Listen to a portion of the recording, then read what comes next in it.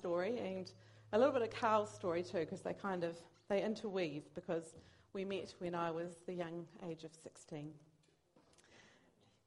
I know, not long ago. No. That's right. And today I've titled my message, Nothing is Wasted, because that is our journey. God has used everything that we've been through, used it not just for our own benefit, but for the benefit of others and for the glory of God. And how thankful I am for the grace of God. Without it, I would be stuck in my sin and shame. Without it, I would be a far more broken version of myself than I am now. I'd be without God, which is unimaginable.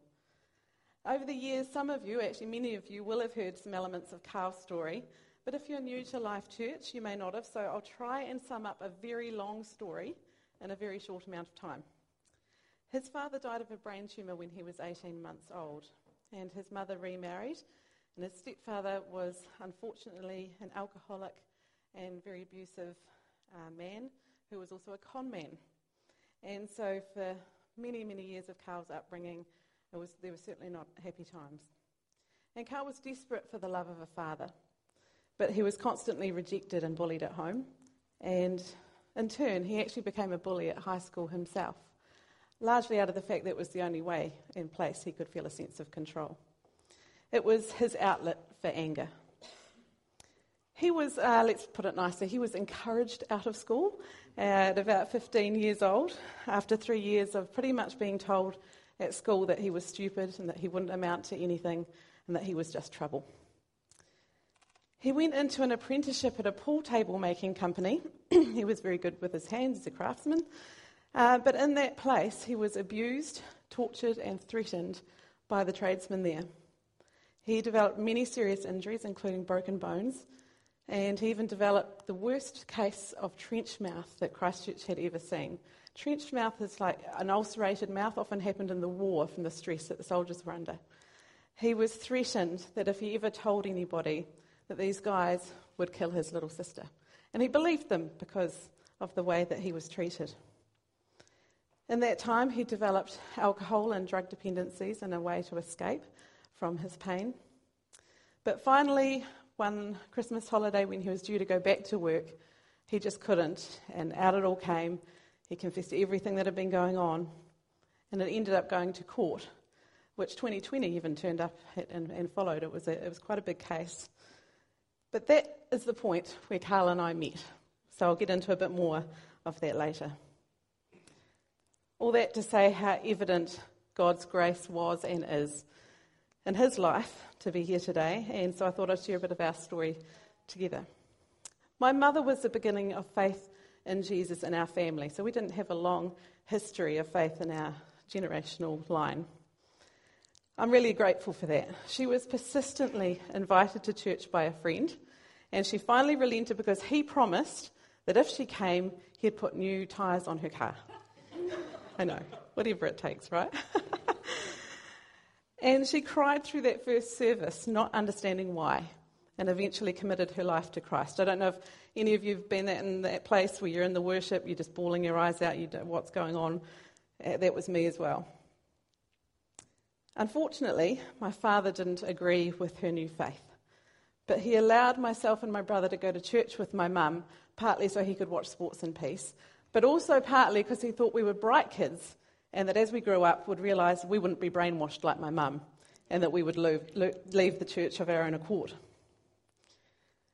I made a decision in Sunday school to become a Christian when I was just a kid. I don't remember the occasion. I don't know how old I was. But as I grew up, I knew I was a Christian. And I knew that God was real. What I didn't know is that my belief and trust in God would be tested in the coming years. In my teenage years, while I still attended church and I believed in God, I didn't really live my faith, I didn't share my faith with my friends. I got myself in some pretty difficult situations. They knew I went to church, but that didn't do much when I was drinking and smoking with them. I wasn't any great kind of witness growing up. I'd lie to my mum about where I was going and what I was doing, and that's really where I started living with a split identity. Around the age of 14, one of my friends asked me to join her in playing with a Ouija board. For those who don't know what a Ouija board is, It's a board with letters around it and a yes and a no, and you ask for spirits to answer your questions. When you put your hands on the planchette in the middle, the spirits move the planchette to spell out the answers. Now, I thought this was all just a game. Part of me knew it was wrong, but I convinced myself it couldn't be that big of a deal. Oh. And over the course of a year or two, I began to get more and more drawn into a very dark spiritual place, and I became almost addicted to doing Ouija boards and spirit writing and other things I don't need to mention, and some very misguided attempt to fill a hole in my life that was only meant to be filled by the Holy Spirit. It was all well and good for a while. Bit of fun, bit of intrigue, and that's how Satan often masks himself. But his true colours are always revealed once he has trapped you. And that's where things began to get a bit frightening. I hope there's no really young kids in here. I don't want to give anyone nightmares. What had been fun conversations and almost, dare I say it, sickens me to say it, but friendships with these spirits. It started twisting into nasty, hateful, fear-inducing sessions. It was no longer contained to the times that I was using the Ouija board. It surrounded my life. I constantly felt watched and under threat and fearful. At this point, what had I done? How could the Lord ever forgive me for this? I had rejected him and befriended Satan. That's how I saw it.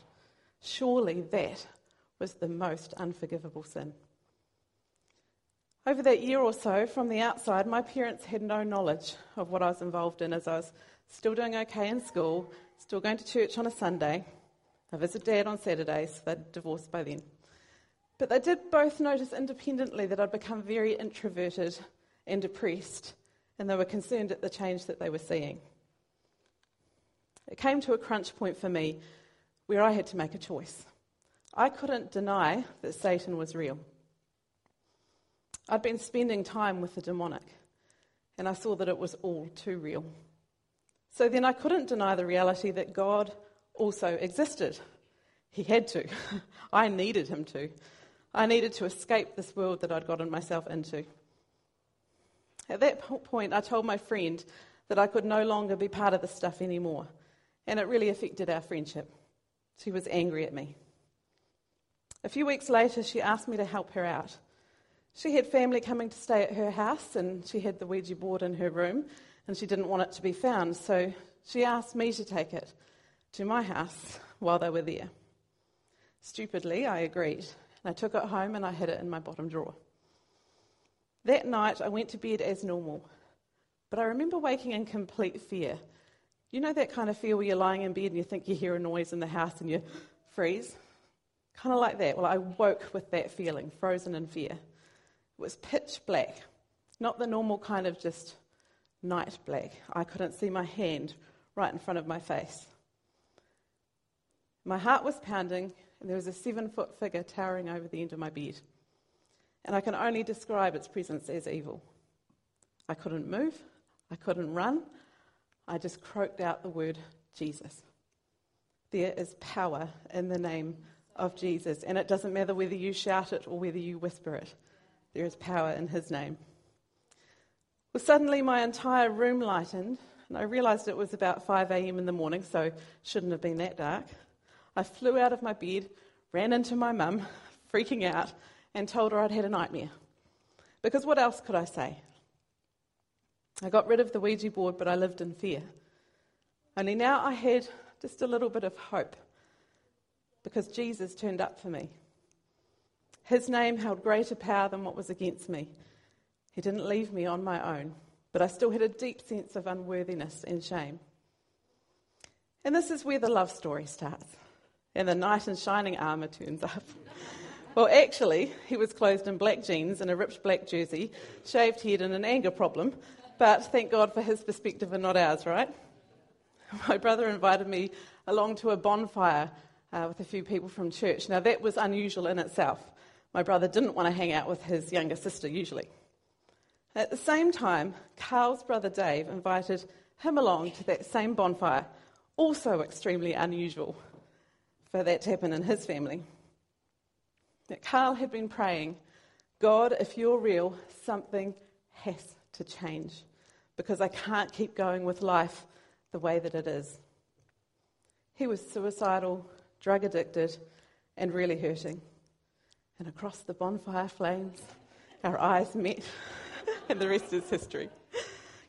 Actually, the rest was a journey, not a fairy tale. Carl was the first person I confided in about my fears and what I'd been involved in. He had no idea what to do. So he told my brother, who told my mother, and I got prayed for and set free. And thank God for that, because through that prayer time I asked for forgiveness, and I received God's mercy and grace. The fear and shame went, and my understanding of God's grace and the power in his name grew, and boy, I was going to need it. Carl and I were together for over 4 years before we got married. It just took that much time for him to work through stuff. And that time caused me to not only believe in God, but to hang on to God for dear life, because I could not deal with the stuff that Carl had been through. I've only shared a fraction with you today.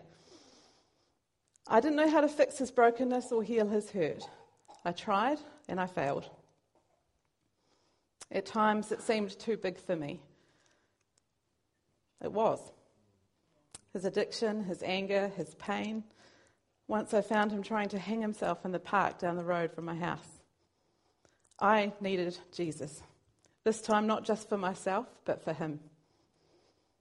But I knew the power in Jesus' name. I knew the victory he had won on the cross. I've seen it firsthand. I had seen the power that Jesus has over the demonic. So I could trust that he would bring Carl through his pain, and he did. So my first point, that was all just before the first point. Your past can become your praise. Our hurts, pain, and disappointments when trusted to God can become our praise. For the believer, our praise is a weapon. It's a battle cry. Praise reminds me and reminds the devil, I will not back down. I will trust God for my breakthrough. The word praise comes from the Latin word pretium, meaning price. Originally, it meant to set a great price on. So when we praise God, we are putting a great price and great value on him and his acts. Praise and prayer are dependence on God and are huge weapons in spiritual battle. At times, God worked in Carl with miraculous healing of his addictions and deliverance. At other times, with painful processing and growth, correcting wrong thinking and bringing truth to the lies the enemy had convinced him of over the years that he was stupid and worthless and that life wasn't worth living. Can I grab a drink? Thank you. You're all making me so nervous. Kidding. No, you're all lovely. Just public speaking. I helped Carl by being a voice of hope and truth, doing my best to show unconditional love and grace. And I had to do it a lot, trust me. And in a practical way, I helped him to read and overcome the mindset that he wasn't smart. But it was God that truly resurrected him from spiritual death to life, filled him with love and hope and set him free. And I continue to be blown away by his transformation. His past and our past truly is our praise. My second point, your life can become your leverage. Carl's life transformation has been the one thing that my dad has not been able to explain away. My dad, who didn't want us to get married at the time, and while not a Christian yet, is now one of our biggest supporters. People who were in our lives back in the bad old days, some are here today, who see the miraculous changes in Carl's life are drawn to God because they want what he has. They want life transformation. Your life up to this point is made up of so many experiences, the good, the bad, and the ugly. We can evaluate the quality of our life according to whether the good stuff outweighs the bad stuff. Everybody has a combination of both, and we're all definitely on different parts of a scale. If I were to ask you, what is your most significant memory in your life? What's the most significant memory that you have, life-changing moment? For some, you would remember a great moment of achievement or breakthrough or healing. Others might recall a painful or negative maybe abusive thing that has had a huge influence on your life. What I've realised through all the good and bad that I've been through is that when given to God, nothing is wasted. Carl's story of rejection and abuse, once given to God and once he received the truth of who he was as a son of God, became a powerful part of shaping how he would treat others and have a heart for people to feel that strong sense of belonging and acceptance. Your life is destined to produce fruit, but if all you have is negative memories without a positive outcome, your growth can be stunted. I believe if we turn our pain over to God, he can use even the greatest disaster to produce fruit. Ephesians 2:10 says, "For we are God's handiwork, created in Christ Jesus to do good works, which God prepared in advance for us to do." That is a promise that no bad thing, no harm done to us, no sin that we've committed can stop us when we turn it over to him. Perhaps the very things that we think are, let's just put it politely, manure in our lives, are actually just the fertilizer God uses to help us produce fruit. Nothing is wasted in God's economy.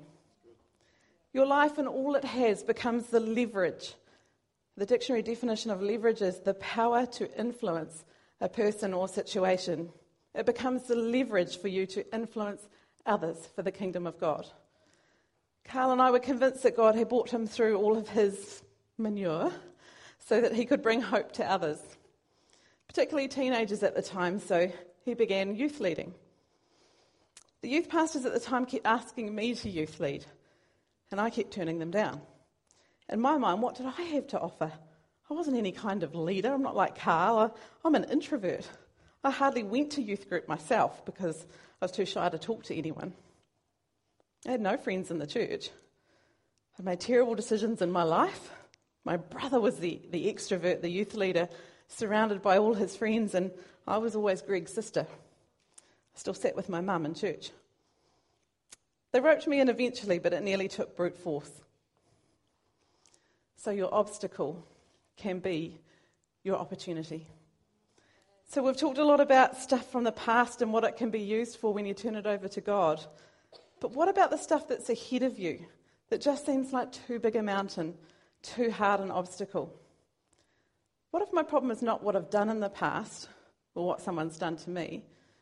What if the problem is just part of who I am? My personality, my disability, my health problem, my looks?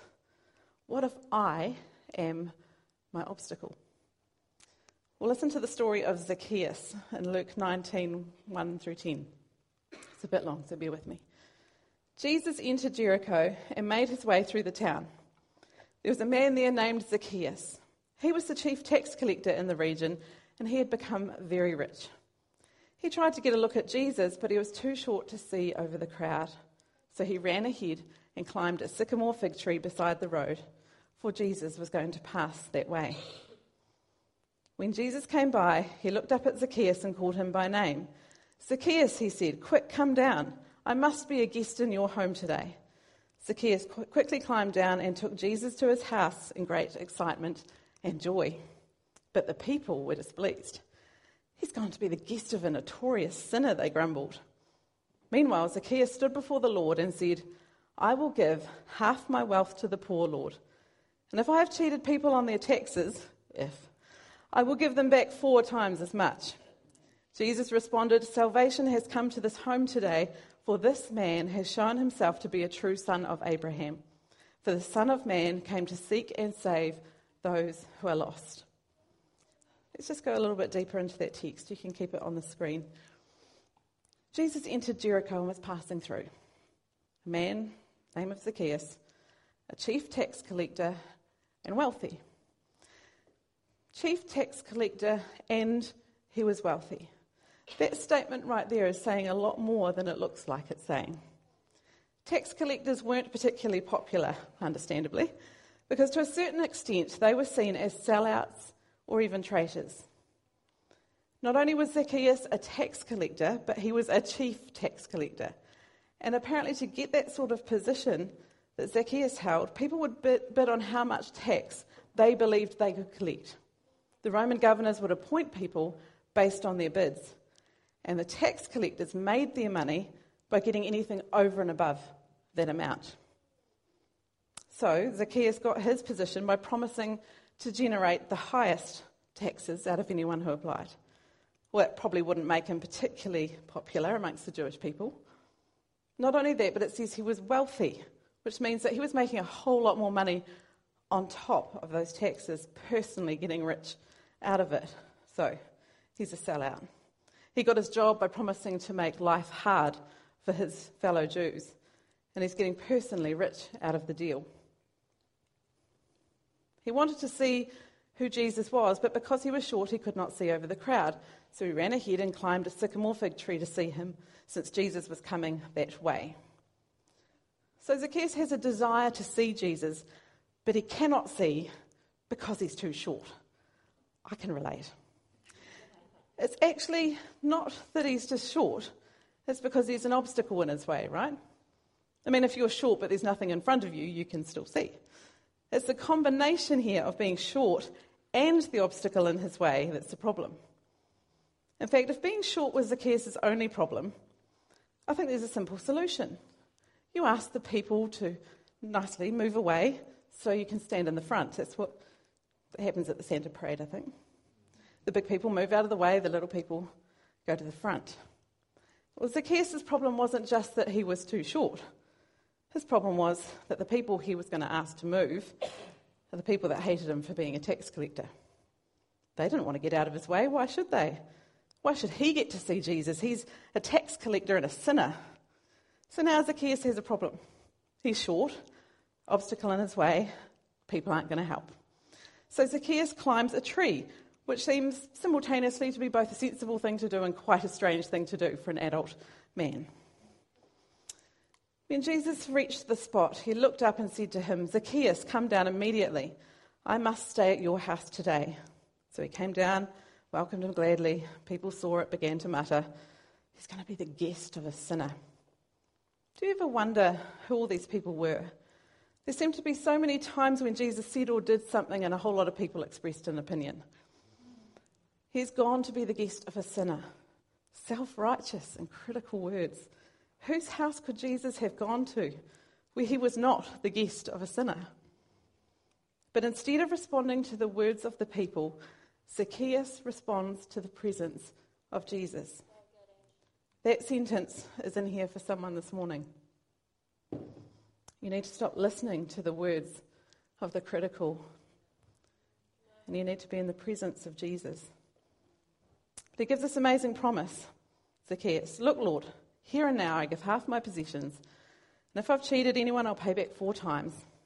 And Jesus said to him, "Today salvation has come to this house." Half of his possessions and paying back 4 times the amount.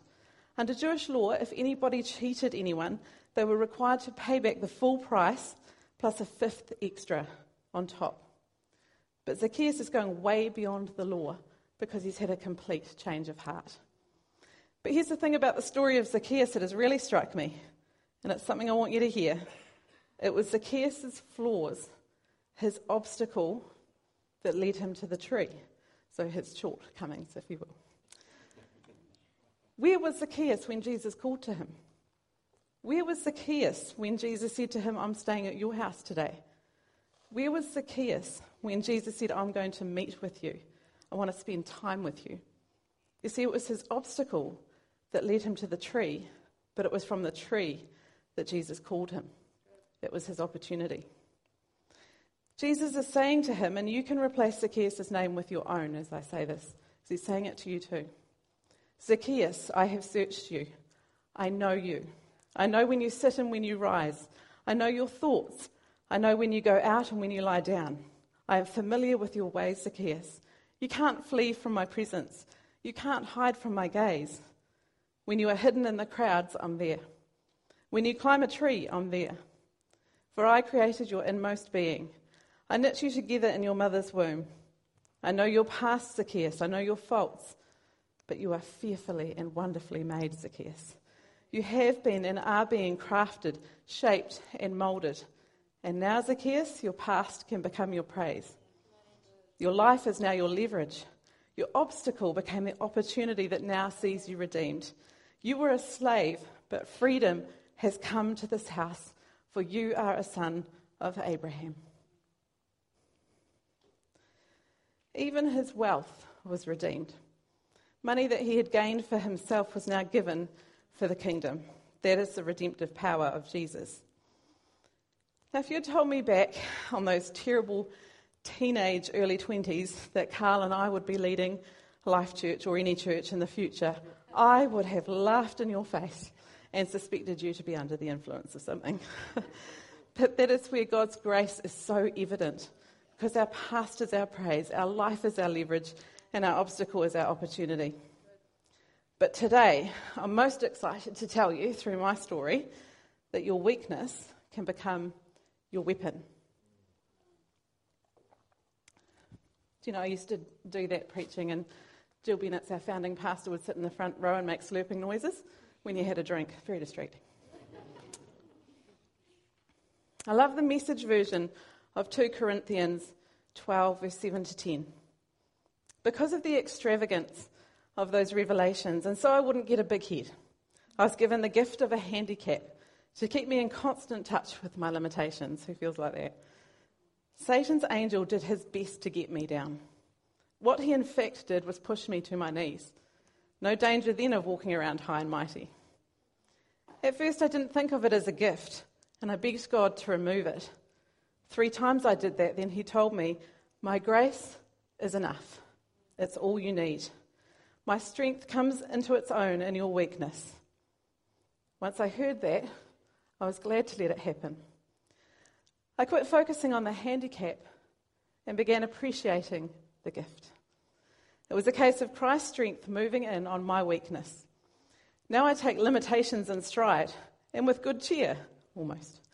These limitations that cut me down to size, abuse, accidents, opposition, bad breaks, I just let Christ take over. And so the weaker I get, the stronger I become. Fantastic scripture. The areas of sin and weakness in your life, when yielded to God, do not define us.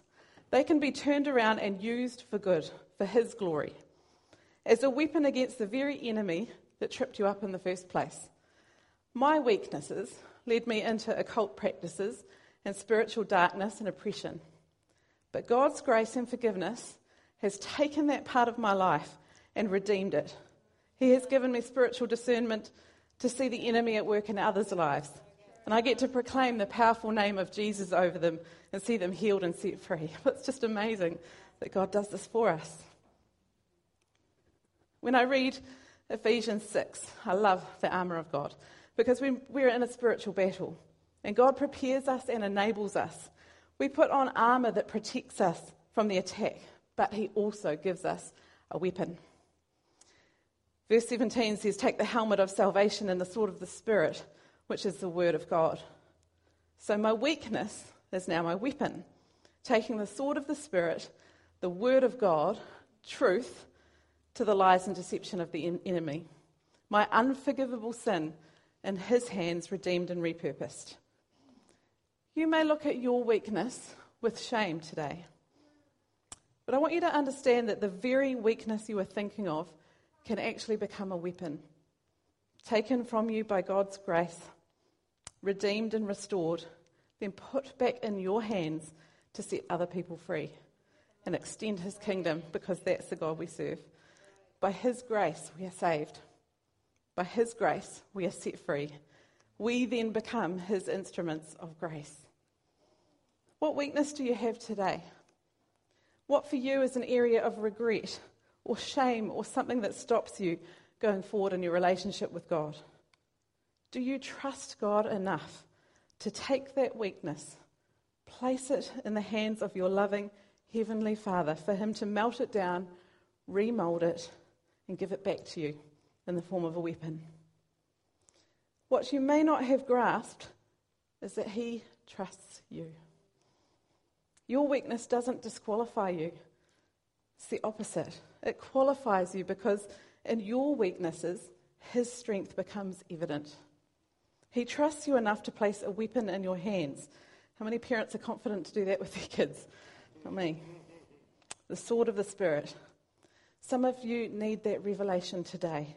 He trusts you, despite your weaknesses. In fact, because of them. I have absolutely no doubt in the power of the name of Jesus. The authority given to us as children of God to use his name to see people healed, set free, transformed, and restored. The enemy can't stand in the face of it. James 4:7 says, submit yourself to God, resist the devil, and he will flee. There's a key in that scripture though. We have to first submit to God. Understanding and knowing that he is trustworthy. He loves us. He knows better than us. He has plans and purposes for us. His ways are higher than ours. His thoughts are higher than ours. He sees what lays ahead of us and what lays behind us. So we submit to him. Then we have to resist the devil. Now, I used to think that word resist meant kind of like resisting temptation, like a chocolate biscuit type resist temptation. But having encountered the devil a few times now, I believe the word resist means to stand firm and push away. And again in Ephesians 6, we'll go through it.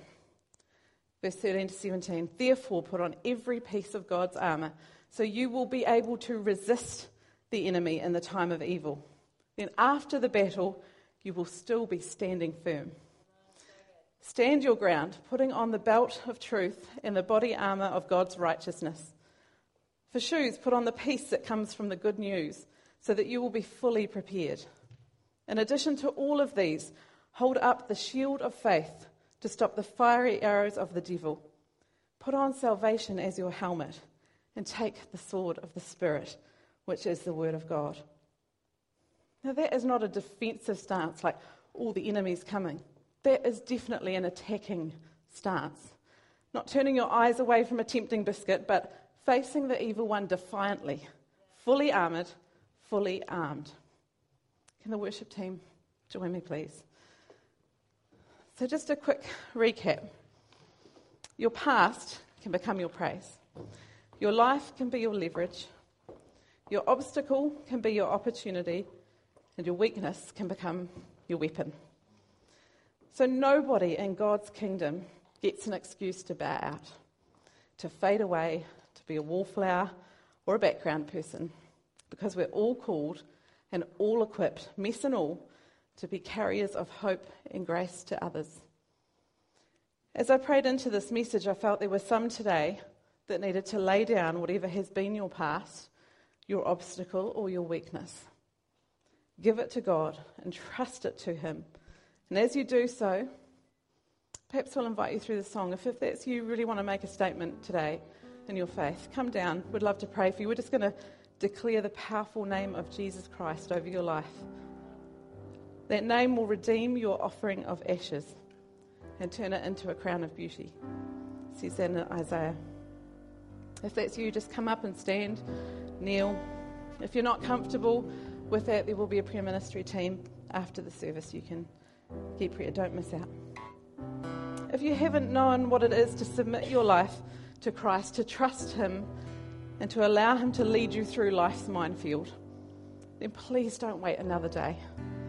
If it's you, please come up the front and someone will come and pray for you and lead you in a prayer so that you can be freed from sin and shame. You can know his grace, his victory, and his love for you. And you can know Jesus for yourself. Can we stand and let's just worship? And as I say, come down the front if you want to respond to that.